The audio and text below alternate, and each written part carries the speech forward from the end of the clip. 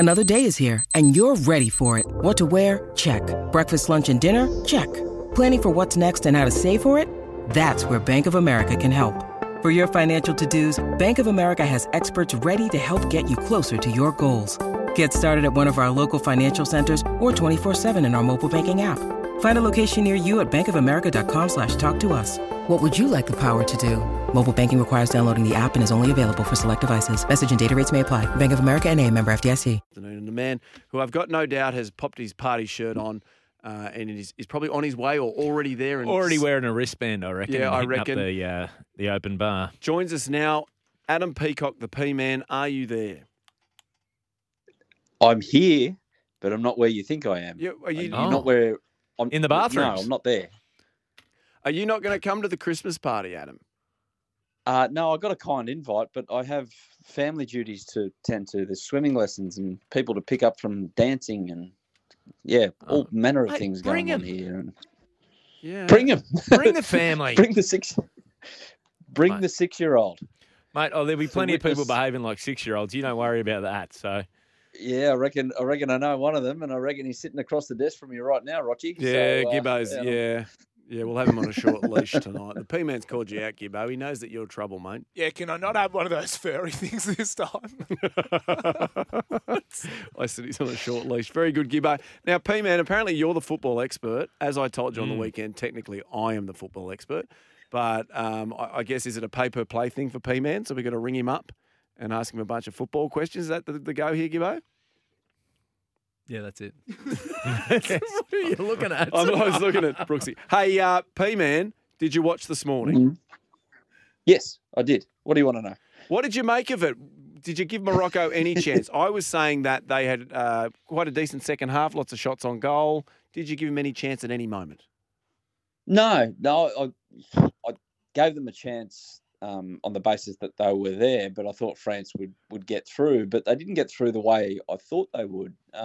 Because France scored so early, it kind of forced Morocco to play in a different way, in that they had a bit more of the ball and they created the odd chance here and there, but it kind of pushed them out of their comfort zone. Like, totally different performance from Morocco for the Spain and Portugal game, but I likened France are weird. Like in terms of they've got all these great players. No, not France in general. Although good review of the country. Decisions about eating snails, an example. I don't know how you get to that point as a society, but anyway, with the fact that they've got all these unbelievable players, like world class at the top of their game, but their performances are like they just chug along. It's quite weird. I guess that's what the best teams do, right? They just get it done dirty. Is that the best way to say it? You know what I mean? It's like like when you used to watch the Roosters when they won those couple of back-to-backs. It was nothing exciting. It was just dirty winning. Yeah, I'd frame it maybe another way. Gerard Depardieu is known somehow as a sex symbol. Very good. Mm-hmm. You know, you just can't explain it, but he is. Did you see him in the live action Asterix and Obelix? Because he was very good as Obelix. He was sexy as that. Mate. You were. I almost missed it because I do follow you on social media, and you barely posted about your time in Qatar. When you were over there, did you? So we're looking at Argentina, France. Were there many Argentine and French fans kicking about? Like, what are we expecting for the final in terms of fans turning out? All Argentina. There'd be about 3,000 French fans in the stands, and they don't make much noise. They're very polite, and the Argentinians, they just make as much noise as they possibly can an hour before kickoff. So, I would say they're playing it at the Lusail Iconic Stadium, which is capacity 88,000. I would suggest that there'll be 80% Argentinian. Now, the final is always a bit different because there's corporates and the like there, and that they take up a lot of seats. But whatever the proportion is of like absolute Argentinian fans and absolute French fans, I reckon you're looking at minimum 80-20 split. Speaking Yeah, of wow. corporates, have you got yourself a ticket? Are you going over for the Code Sport corporate box, mate? What are we looking at? What can I expect to see on Instagram? No, I've got a tea time at Longreef first thing on Monday morning, so I'll probably have an all-nighter, watch that, and then head down there and have a hit of golf. So no, I'm happily home now. So I've experienced all that Doha has to offer, and here I am back in Australia. So happily so. Now, the final, it is a bit of a dream final, two heavyweights, France and Argentina, but it's also, the story of Mbappe versus Messi, the two Paris Saint-Germain teammates. Who will get the better on the day? Obviously, you've got a player sort of in his twilight and a player who's in his prime. Who do you think will have more of an effect on the game? Correct. Yep, that's the one. Okay. Messi, I think. Yeah. I think Messi's the focal point. If France find a way to shut him down, they win the game. So there was a famous, actually, the B-man, Bozza, told me that there's a famous speech given by Scaloni, the Argentinian manager, early in his reign. He had Lionel Messi sitting next to him in front of the team. And he basically said, guys, I know you're all great footballers, but this is the reason that we're going to win anything. So I'm going to let him do what he wants defensively within parameters, but we give him the ball when we need something to happen. All the rest of you're pretty much his Sherpas. Wow, you just carry his bags and do what you can, and they all accepted. They all bought in, and they went on a 35-game unbeaten streak. Like the referees treated Cameron Smith at the end of his career. That's that's really interesting. So you think, well, the French do have a reputation for getting Messi. So if they can shut him down, then we can. What does that mean? You had that lined up 3 days ago. He did. He wrote that. He rang me. Long run up. Hey, let's talk A-League Grand Finals because everybody is. Yeah. P-Man, what is your opinion on the 3 Sydney Grand Finals in a row? Not the best idea I've ever seen in my life. Put it that way. Look, the concept, I can understand them considering it. The commercial side of it, I can understand that. I think around 12 to 15 or 20 million, whatever it was, the total that they're getting from the New South Wales government is hard money to turn down. But really, somewhere along the way, someone should have tapped the decision makers on the shoulder and said, you do realise that this is going to create a massive problem for you. With reference to what happened in 2015 when the fans had a gutful of the way the FFA were running the game and treating them, they thought.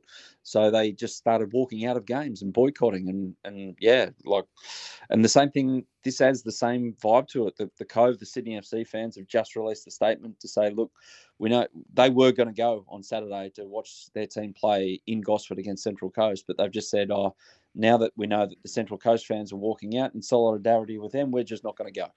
So they've got a massive problem on their hands. They're going to have empty seats all over the shop. The hard enough gig as it is in the middle of a summer after a year of rain to get people through the gates to watch a game of football when it's a little bit hot and there's Christmas parties going on, as we know at SEN tonight, and things like the beach available. So this is going to ruin the next couple of weeks, or has the potential to ruin the next couple of weeks if they don't sort this out. I don't know how they get to sorting it out, but there's a bit to happen.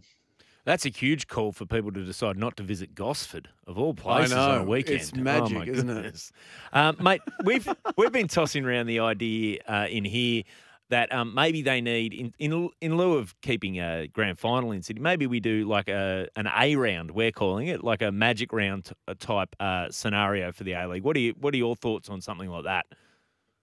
Yeah. You must have been listening to the Global game yesterday, Barney. I know you're a big listener. I know you're the number one. I've got it lined in the podcast. Yeah, I've got it down, ready to go. Are you guys calling? Are you calling it the Magic A as well? A Magic A, you can call it. Well, I don't know. You guys are the marketers. I'll go along. We with like whatever that. you come up with, but yeah, no, I do think there's merit in that, and it's a much better alternative than what they've come up with. So if they're going to keep the government money, the government obviously wants something. I actually think that can work if you planned it well in advance. You gave these subsidies that they're promising for travel in terms of flights and accommodation. You put it at the right time of year where you have it in school holidays. I think if you're a football fan on the other side of the country or in other parts, it's a consideration to go, yeah, you know what, that'd be a pretty cool experience. So I don't know if it's going to happen. I think they're too far down the track with this idea for them to go into reverse. Just going back there from one body that makes really good decisions now back to another. FIFA, I hear, thinking of reviewing the format for the next World Cup or the 2026 World Cup. Can you enlighten us about that, mate? Yeah, they want to go, or they don't want to. They are going from 32 teams as it is right now to 48 teams. It's New it's Zealand might make it. New Zealand will make it unless they lose to Fiji. So New Zealand will make it. Look, what they want really is China to make it, and yeah, TV rights in China. Bang, there we go. Look at all that money. It's all about money because they're going to play more games in it. At the moment, they're thinking of 16 groups of 3, which would be ridiculous because that means 2 group games per team. What a waste.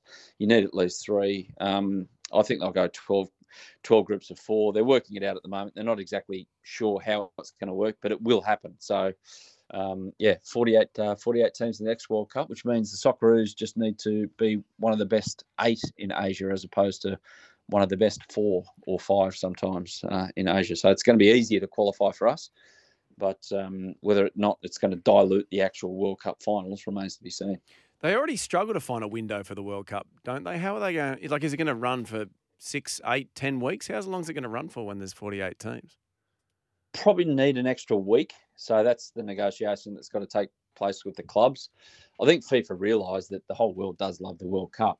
Now, the clubs don't love the World Cup because the only thing that happens to them, they can benefit if a player does really well and they can sell that player for a profit. But really, the big clubs, they're not going to sell players for profit. They're about having the best players. And the only thing that can happen to them at a World Cup is that they get injured. Now, they have a great personal moment if they win, but the clubs aren't huge fans of the World Cup as it stands, and they're going to be less so when they're asked to free up another week in the calendar. Now, next time it won't be in the middle of the season like it is. It's going to be in June, July in America, Canada and Mexico. But, yeah, they'll get it through. There's too much at stake for FIFA to not get it through, but clubs won't be happy.